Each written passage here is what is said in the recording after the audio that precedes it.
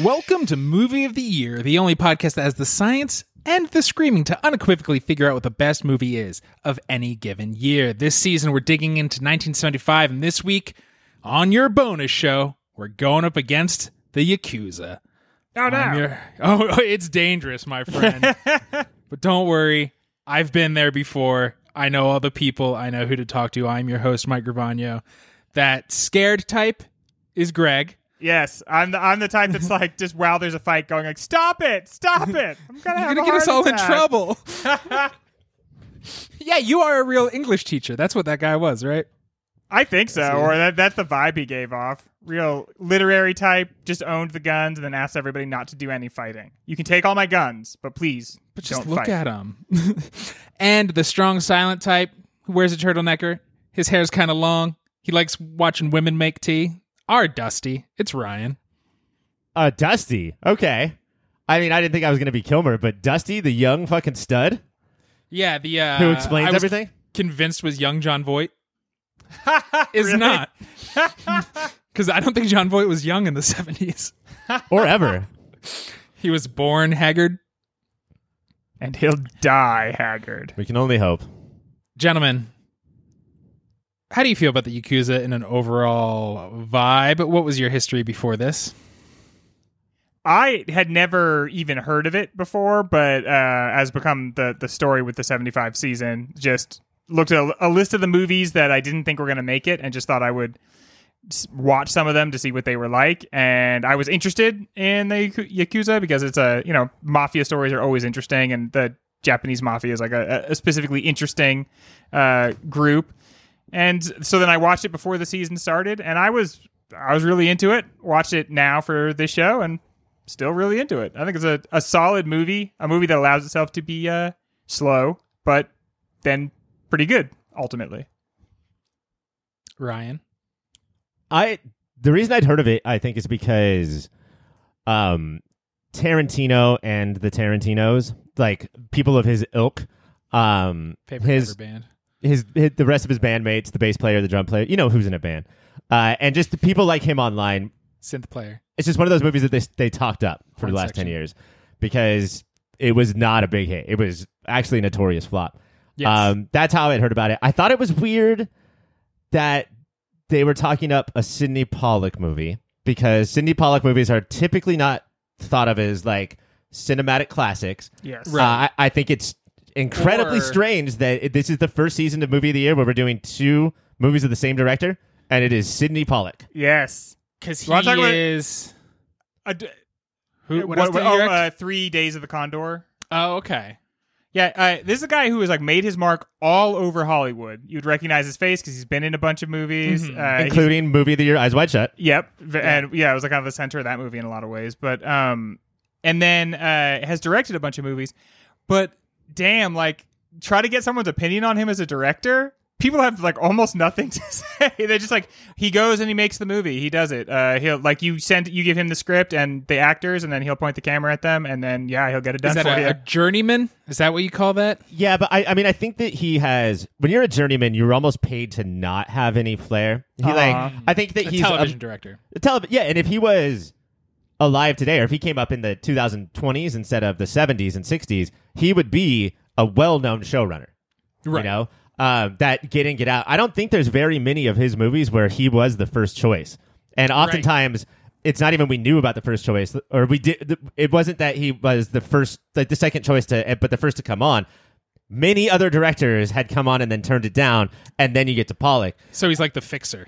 Like he'll make this Lost in Limbo movie actually happen. Exactly, yeah, and there is something to be said for that. There's but a skill, yeah. now, when we're not studio owners in the 70s, but instead film watchers, that skill is less important to us. It turns out that I didn't love this movie. There was Crazy. This movie fucks. I'm putting it out there. I love this movie. This movie has high katana content. There was a lot of stuff to like, but I think my issues with it overwhelmed the stuff that I did like. I think this is my version of getting older, and I've always leaned towards noir, but like, you know how some dudes get way into World War II and go in the weird deep dive? At this point, like if it's an old detective who has a shady past, my critical brain, I have to fight to turn it on. It's just two at my butt. I'm just like, oh, he's not going to want to run, but he has to run and fight, even though he says he doesn't want to anymore. Like, it's the best thing in the world. And this movie, like, it reminds me so much of Night Moves. Yeah. Like, it's the exact same sort of feel and story. Like, it feels like the initial case gets wrapped up, like, in minute 25. They're like, all right, very good. So that's who did that. All right, we got her. Good. And then it's like, well, no, there's the repercussions. And that's in both cases is like you basically are dealing with the repercussions of what gets figured out kind of early in the movie. I think, too, that you have in those... I think, yeah, it's a perfect comparison because Night Moves, we talked about how it's sort of a play on the archetypes of the PI, right? And maybe the stuff that we take for granted in these movies, we shouldn't. And here, what we have is somebody who is, grizzled, just like all of the stuff about that archetype.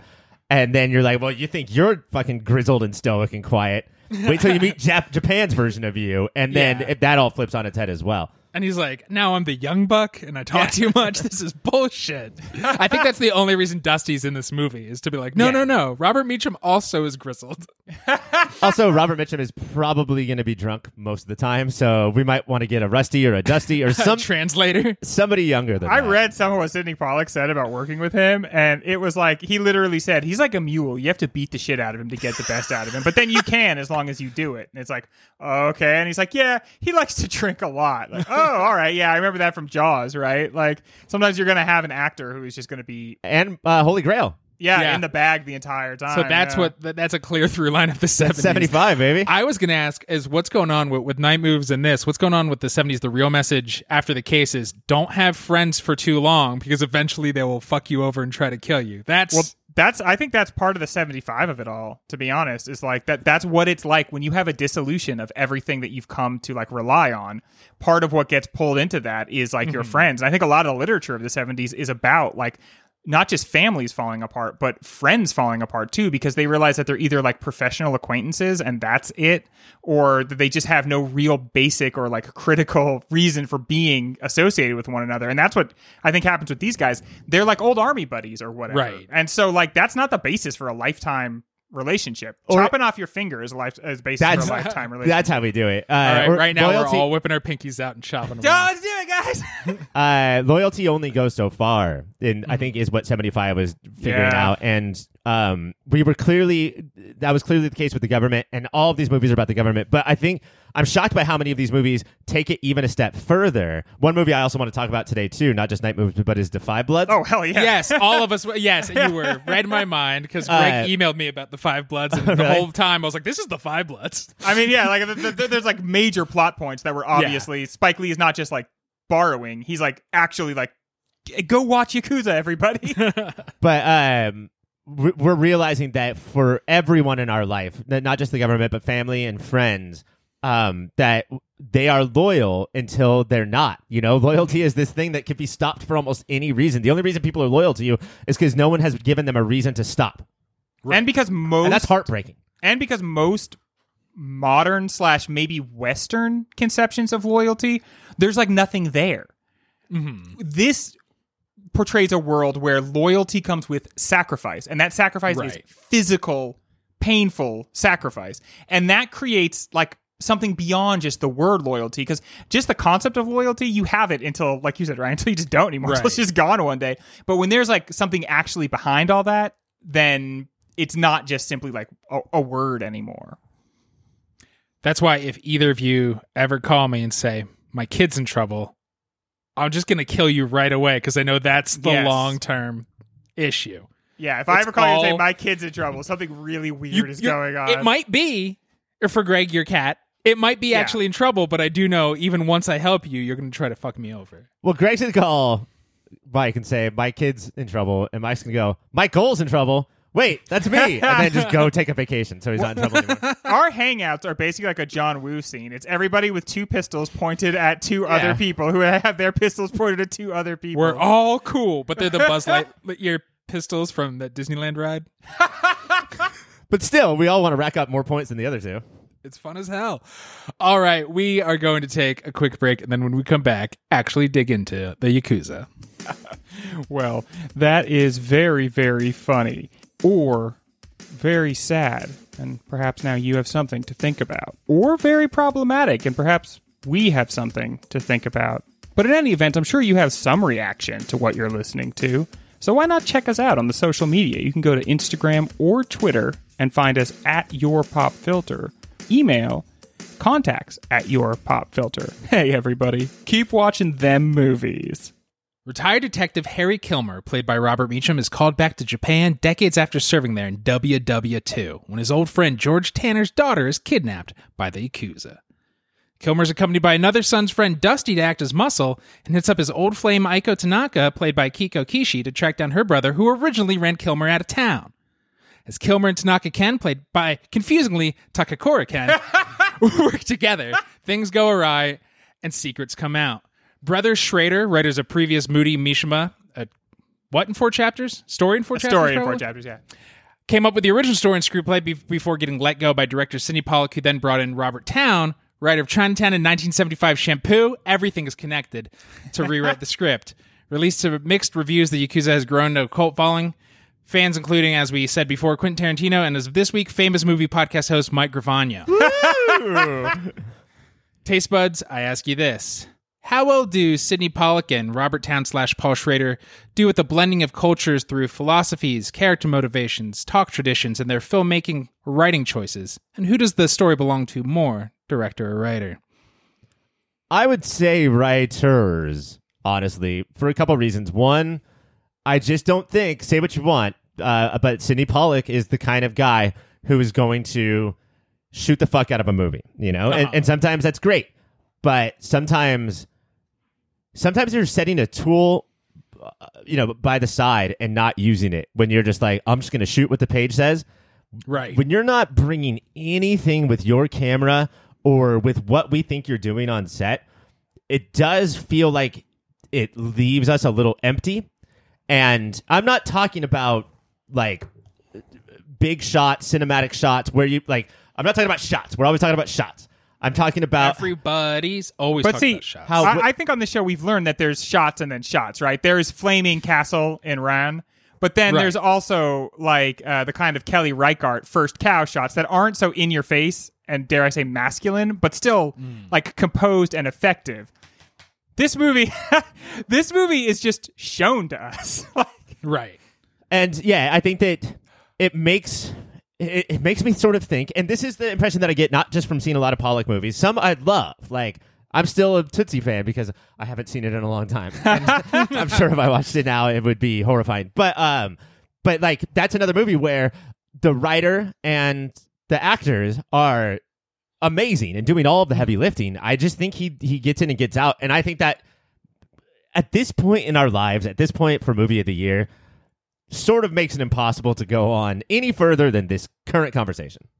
And when this podcast has itself engaged with Schrader in First Reformed, which was his own movie, and Mishima, which was his own movie, and then seeing how much influence of his is obviously in the Yakuza, it's so hard to believe Sidney Pollack did anything other than just like, yeah, I'll shoot this. Here, sure. What do we got? Page 1. All right. And then the other thing, too, with Schrader is that he was like, the studios were like, what about this kid for Yakuza? He directed this Mean Streets movie, and he was like, oh, is that Martin guy? Absolutely not. Yeah. Absolutely not. He is terrible for this movie. So they go and hire Pollack. 1 year later, Schrader's like, hey, Marty, will you direct Taxi Driver for me? I wrote Taxi Driver. Would you please do this? For you. And I also see the Robert Towne, because Paul Schrader's vibe seems to be pretty nihilistic. And self-destructive, right? Yeah, and Robert Towne writes movies about characters that are nihilistic, but I don't know if his movies necessarily are. Well, Robert, there's a certain amount of warmth that comes with him, I think. I mean, Towne wrote Chinatown. Yeah, I mean, isn't that like the proto-nihilist? Chinatown and Shampoo. But he wrote Princess Bride. Yeah, like him and Pollack are similar in that way. Okay, I was just agreeing with you. If you say it sounded really Goldman, good. Yeah. William Goldman, the other big screenwriter at the time, wrote Princess Bride. But I think that Towne is much better with Chinatown and Shampoo of bringing the audience in and sort of giving them a hug while he maybe stabs them in the back. And Schrader, that's just impossible for him. He wants you at arm's length. He loves that you're arm's length.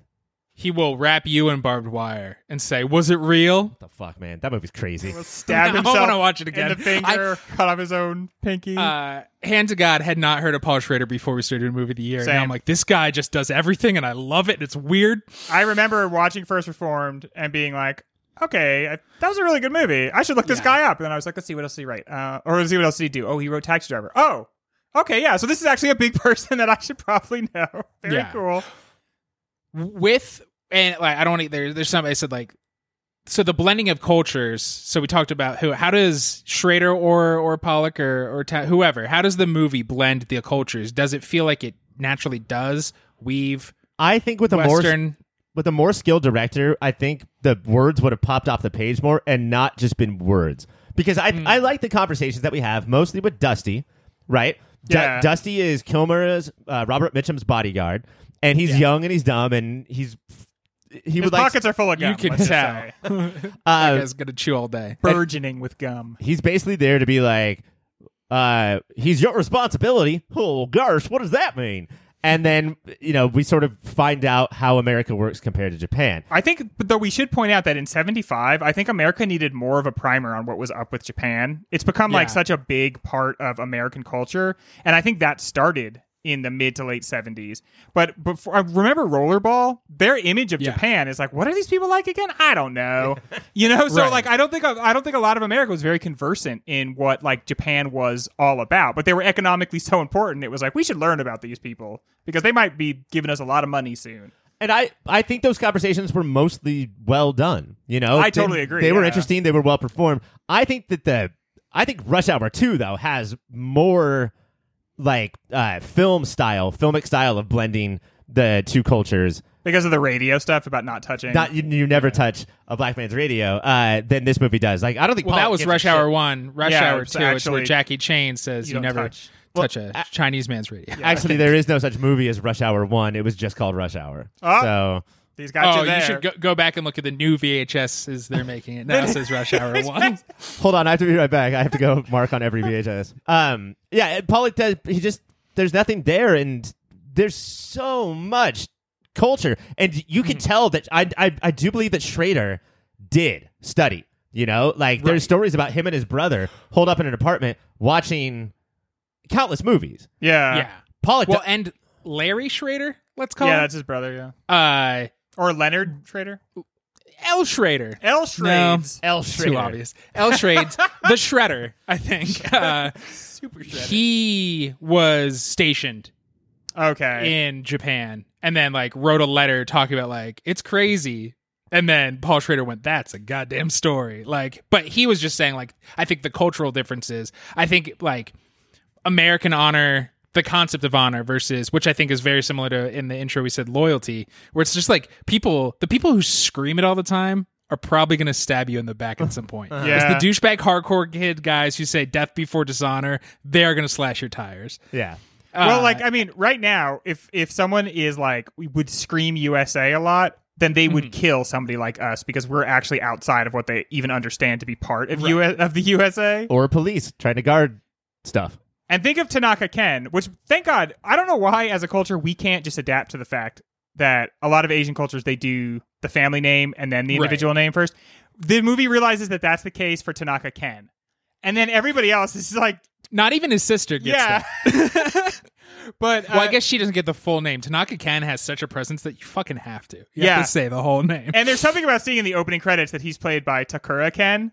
Yeah. There's I don't know, that's cool. I'm not sure why. But think of what his loyalty is. He, after World War II, he goes into a cave for 6 years because he's still maintaining his presence. He's not been told to stand down yet. And that was a big story in Japan. Many soldiers went and hid, and then they came out years later and weren't sure if the war was still going on. So that just gives you an idea of how committed he is to that real concept. I also think, a lot of this I'm just sort of talking out my ass or just trying to explain a feeling instead of citing evidence, but I feel that the screenplay takes so much more time and gives so much more credence to sort of talking about all of the cultures, whether it's Japanese, American, old or new, as they're all a little bit dumb, right? It's all Yes, a little yeah. bit dumb. Yeah. And I don't think Pollock does that at all. I think he does typically hang on Japanese. Like, there's a lot of Mitchum going, what? That's fucking weird, with his eyes. But I don't think that... And he's supposed to be our insider. He's our white guy who knows what Japan's Well, like. he's got an interesting perspective because he pines for the Japan that was, and what that means is Right. like 2 years of the end of the 40s. Right. That's such a weird idea to be like, this isn't the place I left. Well, yeah, the place, like, this was a war zone, and you Right. were only here for a little bit, and it's like a very old culture, so why should it be like what it was like when you were here? Don't trust 20-year-old you's memory of anywhere. Like, Yeah. you definitely are romanticizing. I remember nothing hurt inside my body. And all the women loved me. And my eyes were closer together. Man, Mitchum's eyes are flying apart from each other as he gets older. Yeah, some people, Alec Baldwin, where they just... He started to look like the sloth honey, from I Ice Age. expanded my head. But Well, yeah, that's the he thing. just full sloths out. Mitchum has like real drunk head in this. Yeah. Like it's just his face is so bloated. You It's can like really tell. you put a thumb in your mouth and blew really hard. And he's just struggling. There's some really good acting in this movie, and he has moments, but so much of it, he just seems absolutely lost in the sauce. It'd be I hard thought for that me was to the character. It'd be hard for me to like tell you of another movie we've done for this podcast where somebody was so good and so bad in the same movie. In the same exact movie, yeah, scene to scene. It was just like his good or bad days. Actually, I know what scene it is. Are there other actors in the room? And he probably got up for that. But then when it's just him, like when it's a close up of like him watching the dealings of what's going on in the room, they probably drug him out of his fucking trailer for that, and he is not doing well. You know, I think it takes a lot of acting skill to be able to react when nothing in the room is going on. Oh, for sure. And that's all gone with him. That's why he's not in a Marvel movie. He can't act against a tennis ball. That's a real thespian skill. We have to take a break, and when we come back, we're going to drill down into masculinity. Hey guys, thank you so much for listening so far. And let me just tell you that everything ahead of this commercial is much better than what came before it. That's my guarantee. While I have you here, let me tell you about a website. It's called yourpopfilter.com. And it's everything you need that's related to Pop Filter. Everything Mike, everything Ryan, everything Greg, everything Cassie, everything is there at yourpopfilter.com. While you're there, go to yourpopfilter.com/Amazon. Make that your new Amazon bookmark and do your shopping from there. That way, we get a little piece of the action and Amazon doesn't. Make sure you're also listening to everything that Pop Filter has to offer, which includes the Superhero Show, a podcast that covers every single TV show that's based on a comic book or comic book property, and Movie of the Year, where we sit down and try and figure out what is the single greatest movie of any given year. That's Superhero Show. That's Movie of the Year. And that's yourpopfilter.com. Rate, subscribe, review. Bye! Taste buds. Does the Yakuza have anything interesting to say about masculinity, or is it just sort of on display in all of its mighty forms? I think it has less to say about masculinity maybe than cultural understandings of like what honor and duty and sacrifice mean. Because I would say by the end, Aiko, it's been revealed that like she has made an ultimate sacrifice herself. She has like basically sacrificed her life or a part of herself in the same way. And so I'm not saying that it's not about masculinity, but it seems like it has foregrounded cultural understandings and sort of backgrounded like masculine versus There just happen feminine. to be more dudes.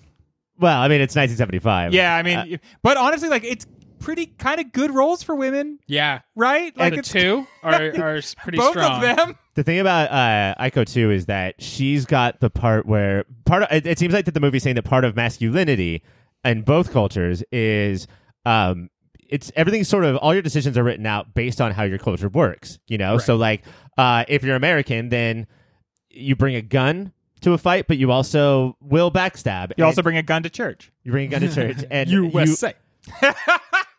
you will, dishonor friendships or whatever for money.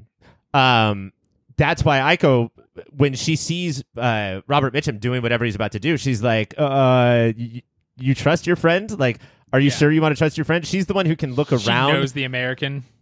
Or just like men, just how stupid men are. And you don't have to be blinded by all of these things that you think masculine people do. Right. I mean, if you look at Tanner, Tanner is not, I think, portrayed as super masculine or effeminate or anything like that, but he is portrayed definitely as like this wishy-washy American, guilt-free, like, what did you expect trusting me? Right. Like, isn't that I'm kind pissed. of on It's you? your fault. Yeah, After decades. I've shown you that I'm a backstabber. I've shown you that I'll do anything for money. Isn't it kind of on you after a while? I think Tanner's very interesting, and then the Yakuza he partners with is it Tono. Both of them are good at, I think Tono better than Tanner, but are good at doing here's the outwardly I'm being honorable and loyal. Tono did like that's we meet people are bowing, he's bowing, but he and Tanner, even though they dicked each other over, their whole thing is they've now are inextricably tied, and they're like, well, let's fuck everybody else over for money. And Which, I don't Tono's know- betraying like decades of or longer all like the Yakuza honor code. I don't know if they ever explained why they're so tied together, but Tanner's like, I was supposed to buy some guns with your money, and I just didn't. I'm sorry, but He's I like, didn't do you know futures? You know, you don't know. Don't worry. you wouldn't even understand that part. It was so dumb what I did. It was all in frozen orange juice, but You gotta sell puts. Come on. I didn't buy the guns, and Tono's reaction is, "Why didn't you tell me?" You know, like Tanner Which is lets us know they're pretty close. That's what I took that as. They're pretty close, but they're also the same level. Like class sometimes maybe outweighs culture. Mm-hmm. Oh, and they're both kind of trying to take on the wealthy people or the people in charge. Mm. Now, another facet of masculinity is it Wheat? Wheat. Yeah, Is the guy with all professor? the guns, the chess guy, the guy who can't play chess because he gets too goddamn riled. Too verklempt. Yeah. That even Dusty is like, "Wait, chess? You can't play chess?"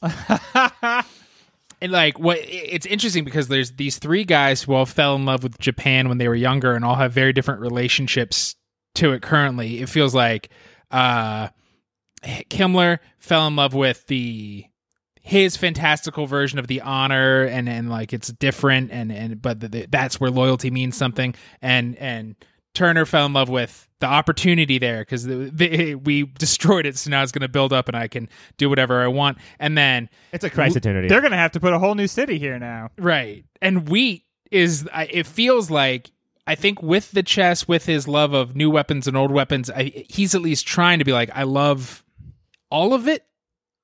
Yeah, like in its totality. I mean, he Yeah. seems to love the philosophy. He literally lives there and never Yes. leaves, so he loves that. He also, I think that it's important that he also hangs out on the second story and sort of never comes down. You know, like Ivory Tower. Yeah, something like that. When all the action goes down, there's this huge shootout in the bottom story of his house. He just stands up there and screams, like, Stop it. As Futility, people are like, he shooting just- each other, he's like, just stop. Yeah. please stop. And I mean, it does nothing. It maybe distracts a couple people, but it does nothing. And I think that's saying something about the book read, study the culture, but don't live the culture Right. kind of person. He also, can we talk about his fucking storytelling abilities? Yes. Yeah, man, you got a lot of choices to make as a filmmaker for how you want to deliver information from the past. Just having a dude sit down and read like 3 paragraphs is definitely one of the ways you could do it. I mean, They ran out of budget. They couldn't Fuck film Sidney this. Pollack for no other reason than this. Like, But- this is bad. This is when to bring Meacham's up just like wandering through the alleys, right? Yes. To bring up to Five Bloods again, though. Okay, so Five Bloods handle the same thing, and they're like, we're going to de-age him. Yeah. We'll just absolutely hit him with computers like you ain't never seen, and nobody will know it's the old men doing the flashback. So, like, you can flashback recast, flashback, and Irishman candy up everybody's faces. Or you can just have someone be like, all right, audience, give me 2 seconds here. I'm just going to tell you some stuff, okay? Try to remember all of this, because you're going to meet some of these people here in the next few scenes. But that's why flashbacks at least work better because you get to visually see. You're not just like, okay, that's another name. Honestly, that's I had to another name. flashback when I was watching the movie the first time. About halfway through it, I'm like, I'm gonna go back to that part where he was just like giving a rundown of what went on like 30 years ago. It's also crazy. You can tell that he's the book reader, not just because he wears glasses, but typically, like in any other movie, Dusty would be like, "So what happened?" And then Wheat would be like, "Oh, it was crazy," blah blah blah. But he sits Wheat down. They're both in like beanbag chairs. I suppose They're you're going to want to hear the entire story. It was December 12th, 1944. And Dusty's like, oh, Christ. The dude used of a bitch. erstwhile twice. That's a raconteur for you. Going the scene you referenced when Wheat's up above yelling, "Don't do that." That's one of the like. There's like a few like action set pieces. Is this movie actually trying to say anything or do anything with action? Well, yeah, I think that the best reason to put that character up there is just to separate the wheat from the chaff. Boom.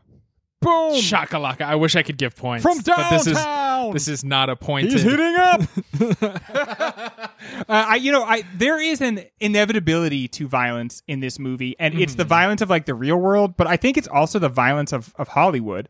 I heard that the like studio got this movie, and they were like, they did not feel that there was too much violence. They were like, "Yo, this is called Yakuza. Can we please get a couple more shootouts and knife fights going on in this thing, or what?" But even with the message of it being like it's inevitable, there's too much of it. It seemed like a lot. Like there's especially that scene, the end. yeah, Or towards the end, right? They kill 20 dudes. There's like shots of Mitchum just like blind firing down hallways, and Hulking it's just through walls. Yes, and it's just like shit. Like there's some kind of cool stuff. Tanaka Ken gets his like shirt slit open and his Yakuza tattoo. He's not mad about that, and neither was I. But I mean that Yakuza tattoo starts coming through, and I'm like, whoa, imagery. That's imagery. But Tattoos are it. imagery. That's purely he tried to put away the Yakuza. They are literally cutting it off of him. Yeah, they brought it out of him. I mean, because like, and in that scene, like, to speak more of the violence, like, he is supposed to not kill that guy with the spider tattoo on his head, but the guy takes a couple extra swipes at him, which I think, that's a bad idea. But he very much has the choice of not. He stabbing thinks that about guy. it and goes, "No, I'm going to kill my brother's I'm gonna kid." do it. At this point, the Yakuza tattoo is completely exposed, and he's like, nobody who opposed me is leaving this place. And just kills that guy. The other tattoo shot I think that happens is that he's got some sort of monster on his back with two eyes, but blood covers one, so leaving one eye open, clutching your pillow tight. I do think that's some sort of revenge. Blah blah blah.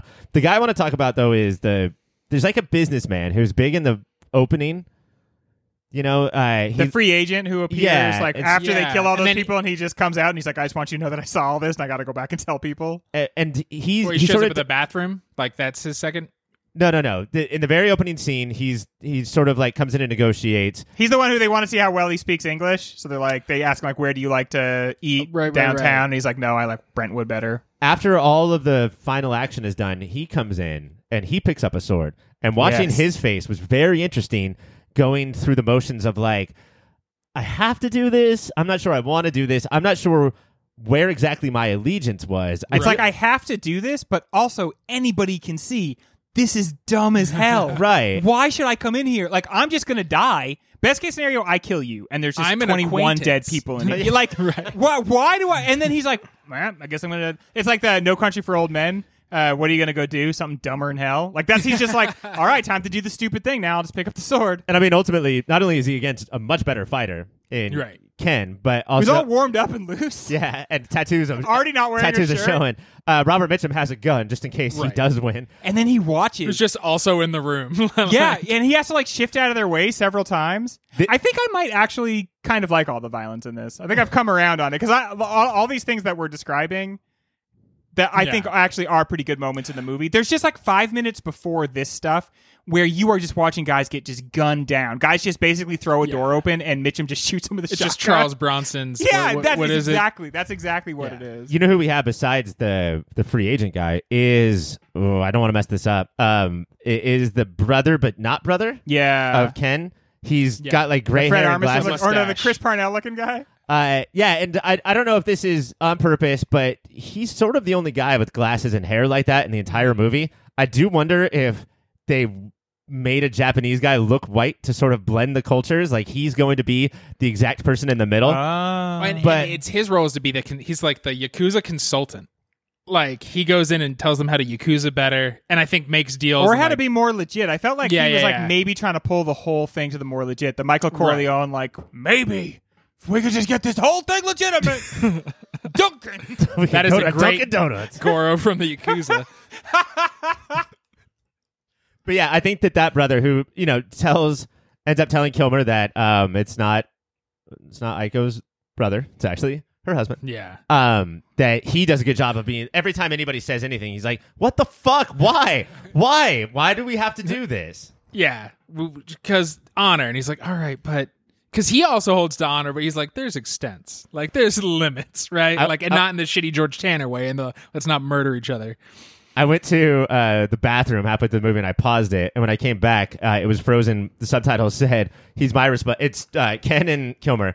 And the subtitle said, "He's my responsibility." No, he's my responsibility. It's like, oh, there's the movie. Look at that. That is everything that they talk about right there.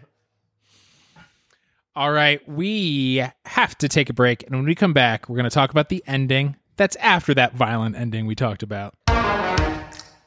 Taste buds, looking at the 1-2-3 punch of murdering Spiderhead, Tanaka cutting off his finger, and Kilmer losing his finger, how do the endings support and negate the themes and messages of the film? I think Tanaka Ken cutting off his finger is stupid. Is a bad idea on his part. Because his brother's like, don't do it. Don't. Yeah, Please he don't. freaks out. Don't. That is when you can be too rigidly into the code, right? He's saying to you, even though it's the code of our culture, it's not going to be a meaningful act to me. Don't do it for me. Well, first he wants to kill himself. Yeah. He wants to commit seppuku. But big Paul Schrader thing, apparently. Then, yeah, for sure. But then I think when Kilmer does it, it is a good gesture because what he learns when he sees Tanaka Ken do it is like, okay, wait, this is a very meaningful gesture for him. It's not for his brother, and so you shouldn't do it because if it doesn't matter to the other person, you ought not do it. But if that's like the language I can use to tell him that it's not just words, I'm not just saying that I'm sorry. That's nothing. Mm-hmm. That's wind. Words are wind. I just made up. But that's good. And not a haiku.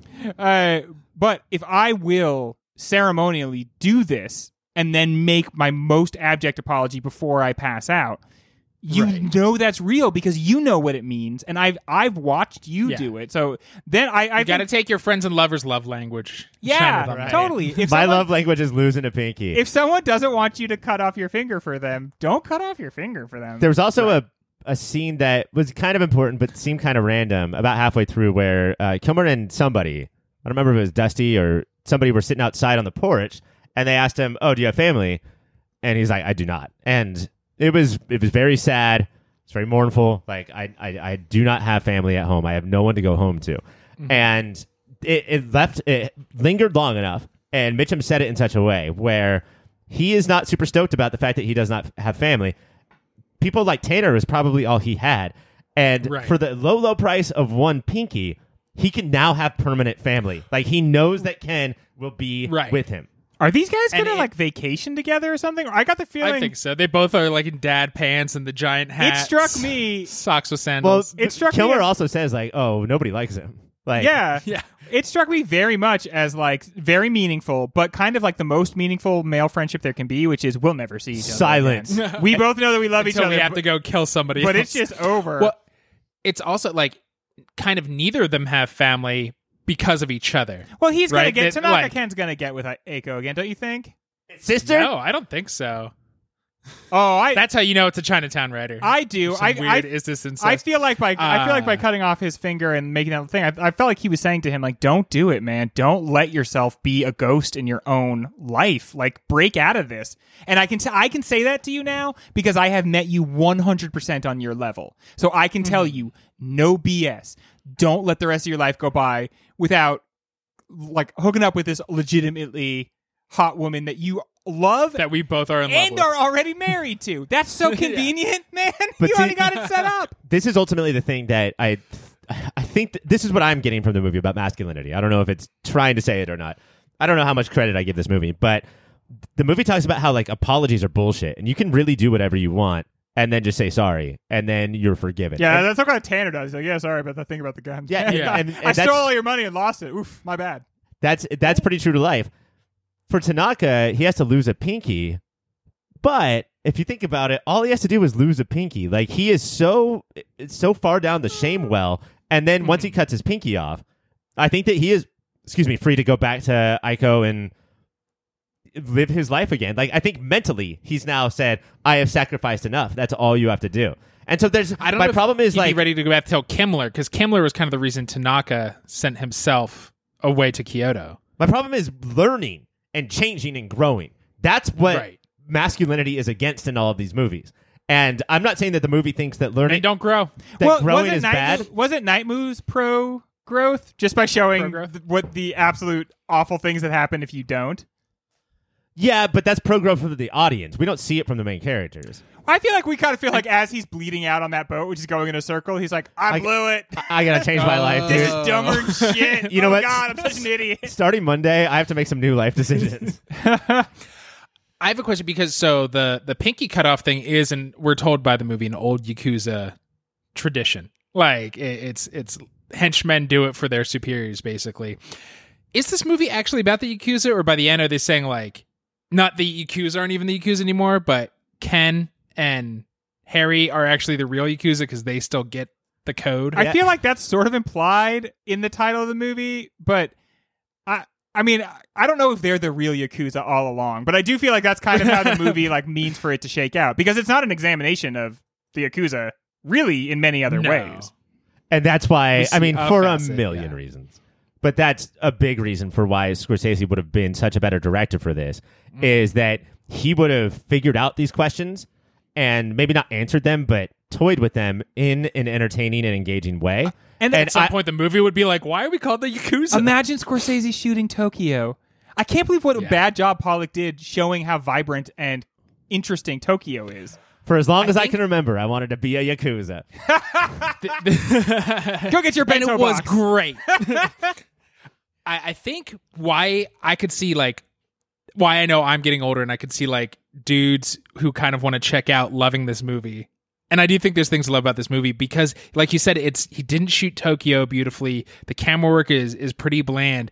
You're gonna lay in an Easy Boy chair. TNT is gonna put this with like 5 other movies, and you can just like tune out and be like, yeah. Green Mile's going to be on in a think. second, bud. Don't Sometimes you worry. Shawshank I want to watch and think, and sometimes I just want to be like, oh man, those old guys kicked ass. But okay, so that's ultimately my problem.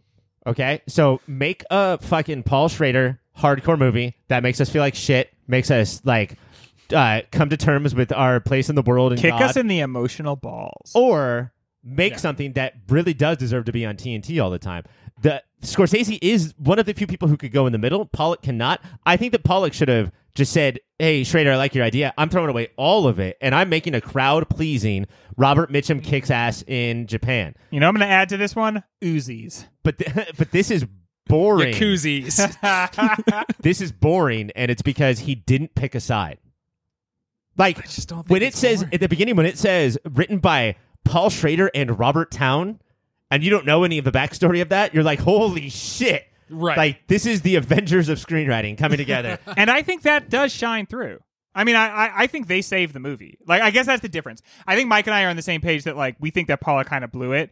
But I think that Schrader and Townsend did such a good job that it shines through. Like, Pollock made what they wrote down. He put it up there on the screen, and it was good enough to, I think, make something compelling. Yeah, but, I don't know. I guess I'm just the opposite. I'm like, this action, it could have been better. This existential crisis shit. This, are we different cultures? Are we all one culture of man, or is culture not even a thing that exists that Schrader would have done? That's not executed well, and so we're just left hanging.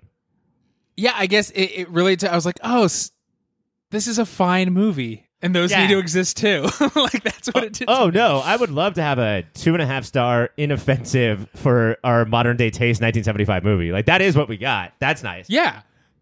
And it's just like, I do feel like, I get that you're bored. I feel like I could recommend this to people and just like, whatever in the, how you pitch the recommendation will be what the person gets out of the movie, because there's no choices made. I feel like I could recommend this to friend of the podcast, Taylor, or my dad. And there's not like a ton of crossover there, except they both love they are me. mortal enemies.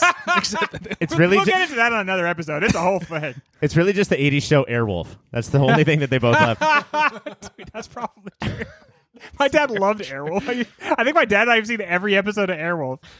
but they hate how the other one talks about it. Yeah, he doesn't get it. That's the thing. He doesn't realize what it's about. Airwolf. All right. We're going to take a break, and when we come back, Airwolf. Taste Buds, can you believe, with the who's who of Hollywood we've talked about all night, that the Yakuza was not nominated for any Academy Awards. I feel like this movie came out and everyone agreed to forget about it.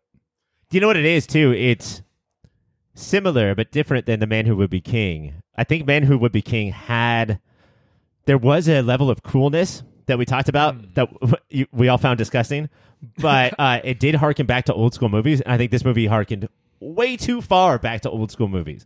We're in 1975, dude. We're watching shit like Nashville in the theaters, and you want us to go see the Yakuza with Robert goddamn Mitchum? Like, what the fuck are you talking about? I heard somebody say that he was hot off the Friends of Eddie Coyle. What is that? A movie from is that a saying we should start saying? You know that guy. He's hot. A movie from a couple years before. That's another cult hit. Nobody was going to see Robert Mitchum movies. Yeah. Well, you can see why. He's an old man. Yeah. He's a guy that like Tarantino or the Coen brothers would revitalize the career if he was alive today. Yes. This movie was mostly famous because of how fucking much Paul Schrader made. Oh, really? Yeah, they auctioned off the $10. script, and he made $10. 1975 was crazy. It was crazy though. It was like $300,000 or something. There was not a huge budget for this movie. That was a lot of it. Damn. All right. So we are going to give it awards. Took a second to remember. Yeah. What are we up to? We're giving money to Paul Schrader. Greg, what is your cringiest moment of the Yakuza? You know, I think this movie does a pretty good job. For 1975? Yeah, and Yeah, like for most of our films. we just saw The Man Who Would Be King a couple weeks ago, and like I'm still angry about it. But I will say this: in the early part of the movie, when they're trying to explain what happened to Tokyo, they use the construction, a firestorm swept the city. No, that's not what happened. America firebombed the city and killed 100,000 civilians. That's what happened there. We did That's that. some real use of language, And- so no one's responsible. Yeah, it's not passive voice because it's like firestorm is actively doing the verb, sweeping the city. But like, for a movie that does take a lot of accountability, Right. it did a weird thing with the occupation and especially with the destruction of Tokyo, where it was like, yeah, Tokyo got destroyed. And it's like, okay, no, we have to reckon with the fact that they are part of the force, that Mitchum and Tanner are part of the force that came in and leveled the city and incinerated a bunch of just folks. Like the Five Bloods. Right.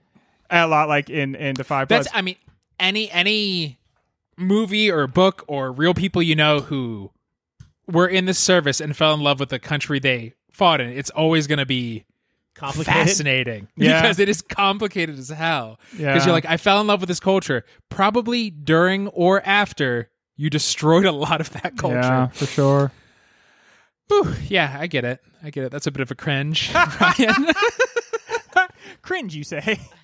And yet, I mean, that's another reason why this is so old school. It's not always a compliment of like, oh, look, Right. you're Yeah. respecting the old thing. Every other movie in 1975 would have doubled down on the amount of damage that America did in Japan in World War II. And this movie doesn't attach us to that at all. My cringiest moment, though, is from Ken when he's talking to his brother in Kilmer at the end, and he sits down next to his brother and says, well, if anything, I'm glad that all of this has brought us together. All of this is his murder, or his daughter, and most of everybody he knows being murdered. And he's like, well, but we're hanging out now. It so, did remind hey. us of what's important. Family. Oh, we lost Dude's so much broing of it. out. And for Ken's a real silver lining kind of guy. You can tell. But like for a character like Ken, this is the most emotional he's ever going to be. Is to be Yeah. like, it is good. We are together. Period. And it's over the death of his daughter. I'm gonna become that guy.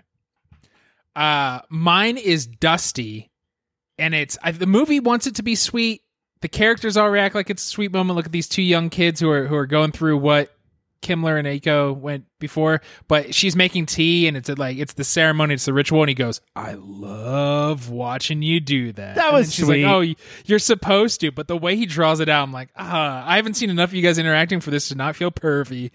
I know what you mean, but I do think they had they had like a palpable energy. They were a great combo, but I did kind of have the same reaction. He just got a little too stanky with the watch. Yeah. I love to watch you do that. That's It's like, you say that after you bone. yeah, Like because it's the can you pre-bone. It's instead creepy. be like, wow, you do that with a lot of elegance. Yes. You know? Dusty's not a kind of guy who notices elegance. No. Or say something like, oh, I hope you don't spill that tea. But spill that tea about you, girl. How are you? You can say something like that. What is up? What is your dating life like? Pound for pound, performance. Ryan? I'll just say my answer, and then maybe we could talk about some of the people who didn't win. I think that you absolutely have to go with Ken, who has a really difficult job. In fact, our American movies of the 80s are filled with people with this difficult job not doing it. Just being the stoic action hero who, like, the screenwriter had to make them stoic because they could not act, and you can feel Ken's fire and tension and hate and anger and all of that behind him not talking. I thought it was an incredibly impressive performance. When we meet Ken, and we've heard different things from different people, mostly that this guy's a stodgy old fuck with a stick up his butt, and we don't know why yet. Wait, you mean Ken, the stodgy old fuck with a stick up his butt? And you don't know why yet? The way you're like, okay, you're probably a good teacher. His just like the barely his stoic face changing from like, I'm a coach to my mortal frenemy just walked in the room is right there. I'm like, oh, that guy's winning. And then the rest of the movie proved it. How about stand outside until class is over, everybody? Yeah, it's real rude. Oh, that's such a movie thing. To If just you ever- bust into classrooms. If you ever come to my class, do not walk right the fuck in. I could not imagine that. I'll become like Christian Bale when that dude like walked through his vision when he was for you. do not walk into my class when I'm teaching. I think it's I'm gonna best walk in mid-lecture and just be like, hey, Greg, I'm just in town, and I need to tell you something. Greg, you know where I can get some porn? Yeah, where's the porn? Greg, who's yours? Ryan's answer was so good, but I'm glad I have a different answer because that gives us a little sugar to go with this spice. I'm going to say Brian Keith, who plays Tanner. I think in part because, like, what an interesting part to have to play. He kind of never makes it like he's not a complete fuck up. And then when everything comes apart, he's just like, yeah, man, it's me, right? Like, that I'm going to do this because, like, I'm bad like this. Like, a bastard. Or aren't you figuring that out yet?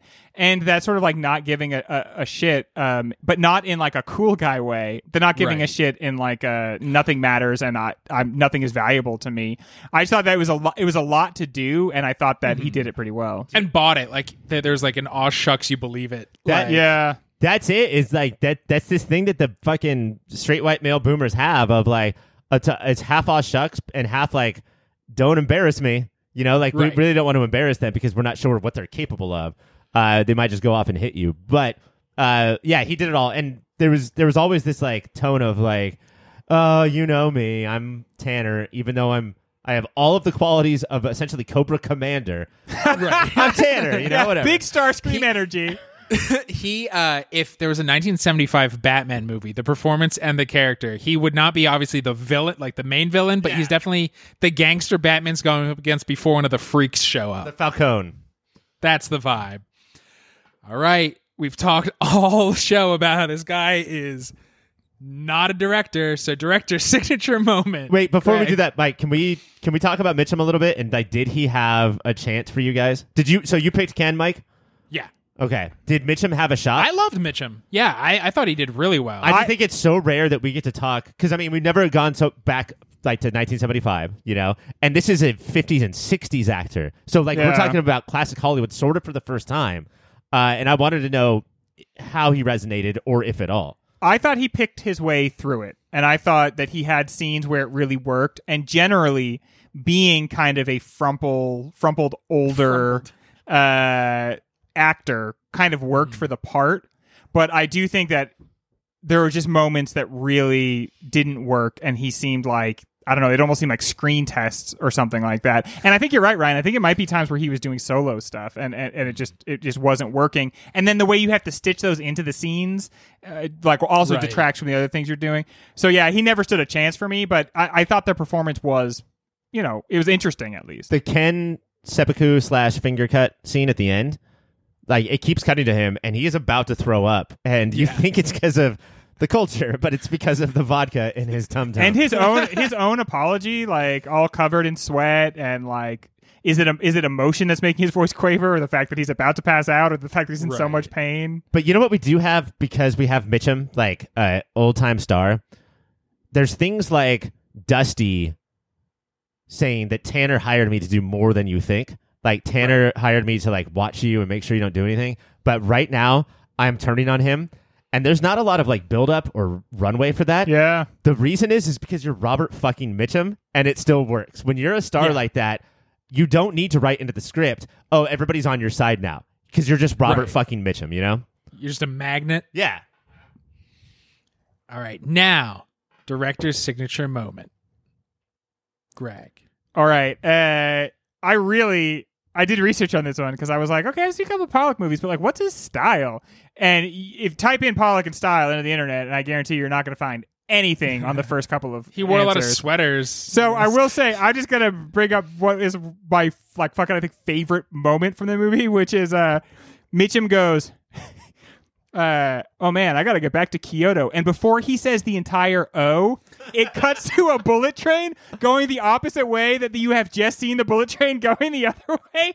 And I don't know, I don't know if they played that for laughs or what, but I rewound it and watched it like 3 times. I got to get back to Kyoto. That's And that was after he's told they have 45 minutes before they have to leave for the airport. Like, I got to get back to Kyoto. That's one of those like, get up from the chair and make sure you didn't hit the remote. Like, what did I just help edit this movie? That was terrible.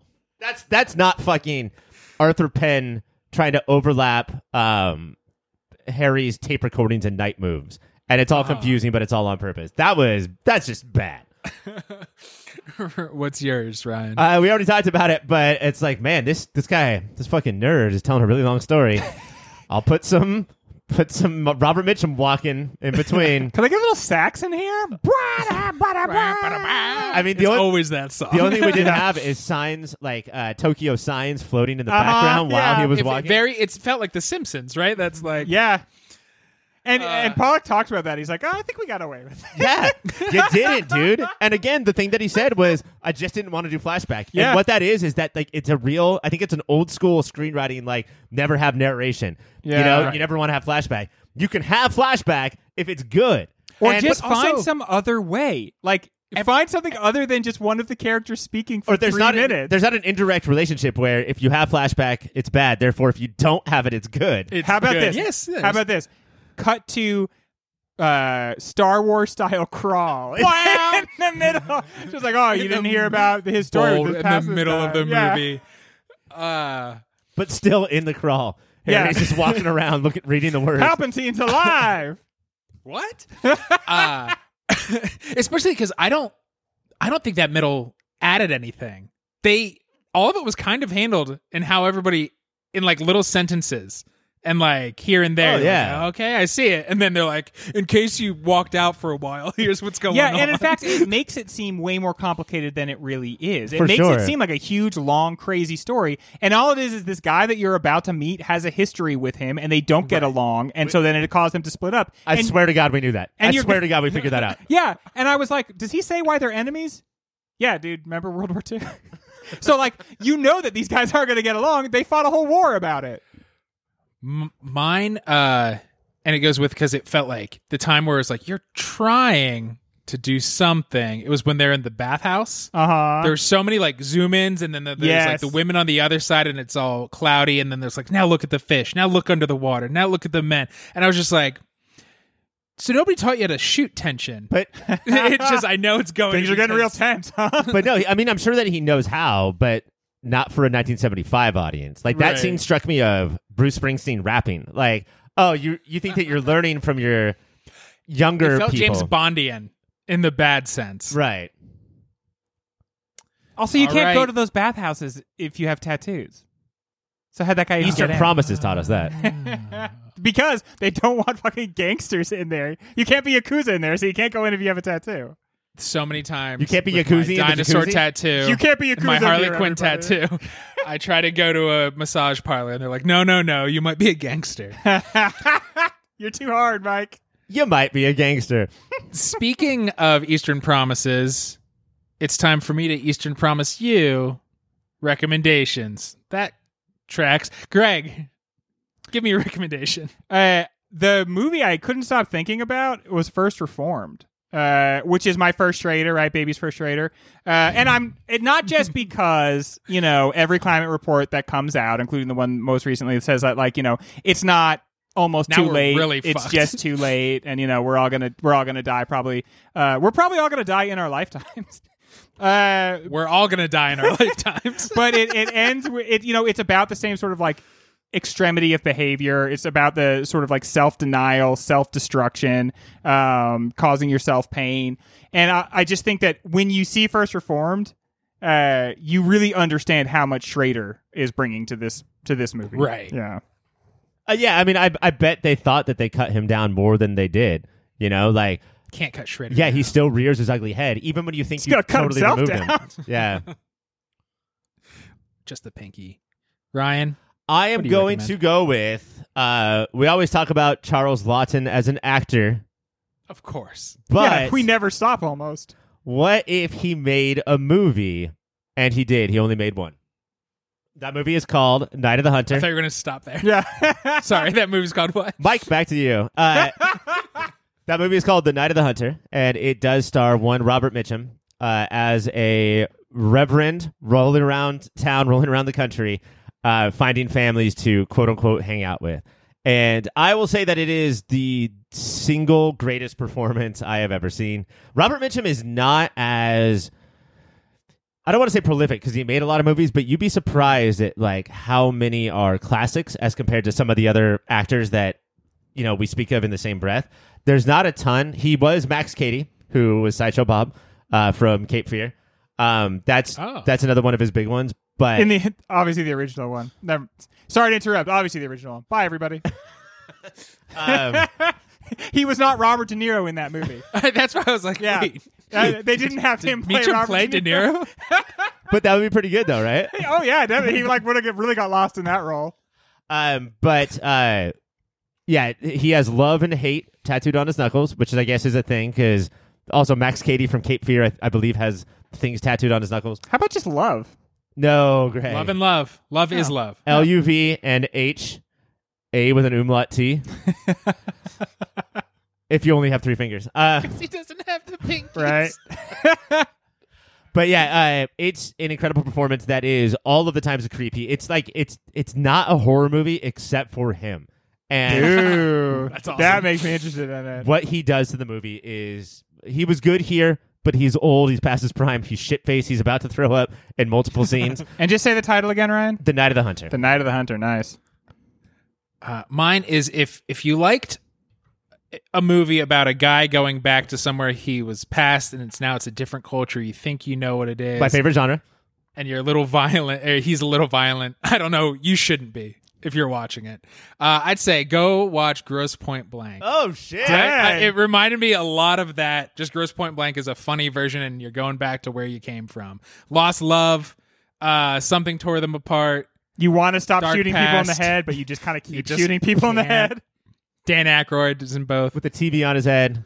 Also, Defy Bloods. People should go see that Yeah, too. if that wasn't clear. From the Five Bloods. Down Bloods. That is all the time we have, but don't worry. In your bonus season, we are still covering Boy and His Dog, Picnic at Hanging Rock, and Sallow. Until then, I think it's important to note that in our bracket season, our regular season, we're doing 3 Days of the Condor, another Sidney Pollack movie. So After And- this. get pumped up for that. Shampoo, another Robert Town movie. Oh, how fun. There's so Robert much Town, Mike. so much What? cool connection between these 75 movies. There's like 5 guys. Until then, keep watching those movies.